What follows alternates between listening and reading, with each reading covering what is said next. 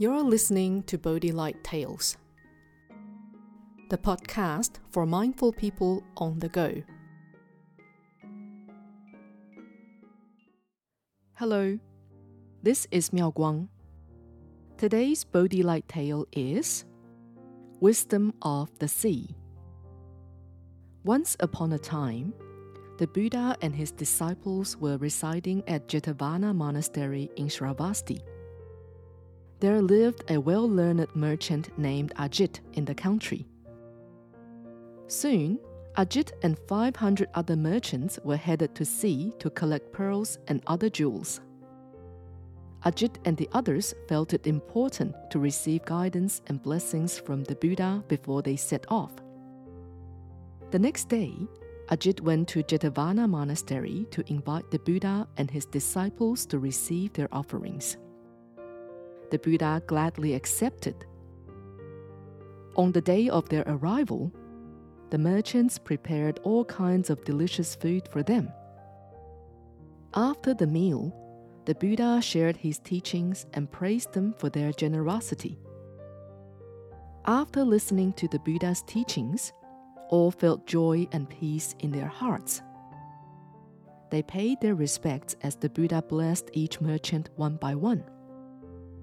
The Buddha then said, "Soon you shall sail the seas. You will face many dangers and challenges. If you wish, you may now take refuge in the Triple Gem and vow to observe the 5 precepts. The Buddha, Dharma, and Sangha close to your hearts and minds will protect and help you in times of need. By practicing the 5 precepts, your virtues shall develop. I pray you obtain what you wish for and for your safe return." Yes, Buddha, we all now take refuge in the Triple Gem and vow to uphold the 5 precepts, Ajit said on behalf of everyone. The Buddha smiled and nodded. One merchant stepped forward and said, "Buddha, may I humbly suggest Ajit be named our guiding leader. He is well cultivated, insightful in handling matters, and skillful at sensing the winds and tides. We shall need him to guide us." Before replying, the Buddha looked at each merchant in turn, all nodding their heads in agreement. He then said, "Ajit, if you agree, you shall be the guiding leader for this group." "I humbly accept, Buddha. Thank you, and thank you all for your trust. I will do my best to take care of everyone," Ajit replied. Not long after, Ajit and the merchants gathered their supplies and set sail. After sailing under peaceful weather for a few days, the wind suddenly changed and the waves swelled. Suddenly, the sea god, disguised as a yaksha, burst forth from the waves. The yaksha appeared as a horrible monster, all black and blue, full of teeth, claws, and belching flames. The yaksha said, "I bet none of you have ever seen anything as horrible as me." With everyone cowering at such a sight, Ajit trembled as well, but tried hard to stop. He suddenly thought of the Buddha's advice and blessings, and was reminded of the Triple Gem. At once, he felt calm and unafraid. Standing up, he said confidently, "I have seen worse than you." "Oh, whom would that be then?" the yaksha demanded fiercely.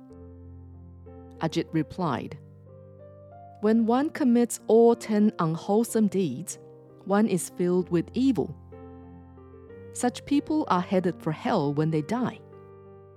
The jailer and raksha in hell would torture them by cutting and pulling them apart, forcing them to climb the mountains of knives, burning them in pots of boiling oil, or throwing them into the fire, locking them up in a cold cellar, and all other kinds of punishment. After suffering such pain and misery for eternity, Does that not seem more horrific than you?" On hearing this, the yaksha vanished, and the sea became calm again. For several days, the ship sailed peacefully. One day, the sea god appeared on the ship deck as a frail, old, dying man, as thin as a stick. He said, "I bet none of you have ever seen anything as frail and thin as me." Without hesitation, Ajit loudly replied, "I have." "Oh, really? Who might that be?" the frail man asked. "It is the foolish who are not but greedy, jealous, hateful, and selfish. When they die, they fall straight to hell, where they are reborn with heads as big as mountains, throats as thin as pinholes, a skeletal and sickly appearance, and unable to eat food for years on end. They are thinner and frailer than you," Ajit replied. When the old man heard this, he vanished. The merchants continued their voyage in peace for another few days. Soon after, the sea god appeared again disguised as a handsome young man and asked, "Have any of you ever seen anything as handsome as me?" "I know someone," Ajit replied. "Whom would that be?" the young man shouted. "A person of virtue and wisdom, who always thinks of the triple gem, upholds the 5 precepts, and practices the 10 unwholesome deeds. Such people are reborn in heaven. Their minds and beauty are rarely seen in this world. Comparing you to them is like comparing the goddess and the monkey." Ashamed, the sea god thought, "This merchant is wise and well-learned. He seems well-versed in cause and effect and karmic retribution. Perhaps I should test him further." The sea god scooped water from the sea with his hands and asked, "Which holds more water now, the sea or my hands?" Ajit replied, "The water in your hands is more, and the water in the sea is less." The sea god frowned and said, "Open your eyes and face the facts. You are wrong. Look at how vast my sea is." Ajit replied, "The sea is the right answer, only if you seek simple answers. However, have you ever thought about what could happen to all the seawater in the future? Should this world come to an end, there shall be no seawater left. On the other hand, the water now in your hands can bring forth untold possibilities. This is equal to someone pure of heart who makes a sincere offering to the Buddha, their parents, a beggar, and an animal. If this world should end, this selflessness will generate untold merit. So the water in the sea is worth less than the water in your hands." On hearing this, the sea god was joyful and said, "You're right. We must use our wisdom to look at things truly instead of judging only what we can see. Thank you for such a great lesson. I would like to offer you all exotic treasures from the sea. Also, please make an offering on my behalf to the Buddha and his disciples upon your return. Thank you for your kindness. This is most unexpected. We shall make the offering on your behalf," Ajit replied. When Ajit and the merchants finally returned home, they went at once to the Buddha.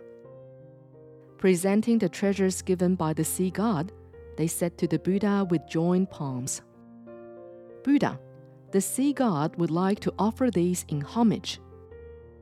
We also thank you for your guidance and blessings. Were it not for you, we may not have made it back home. We now return successful and happy.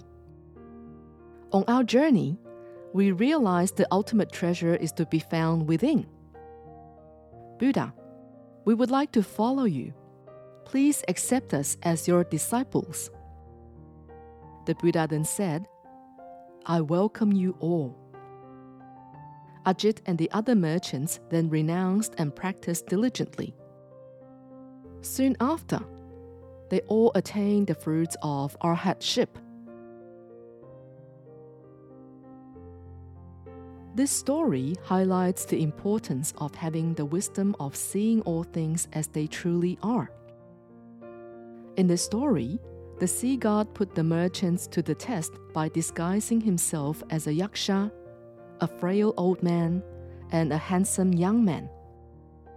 Ajit was able to stay calm and not be moved because he thought of the Buddha and his qualities.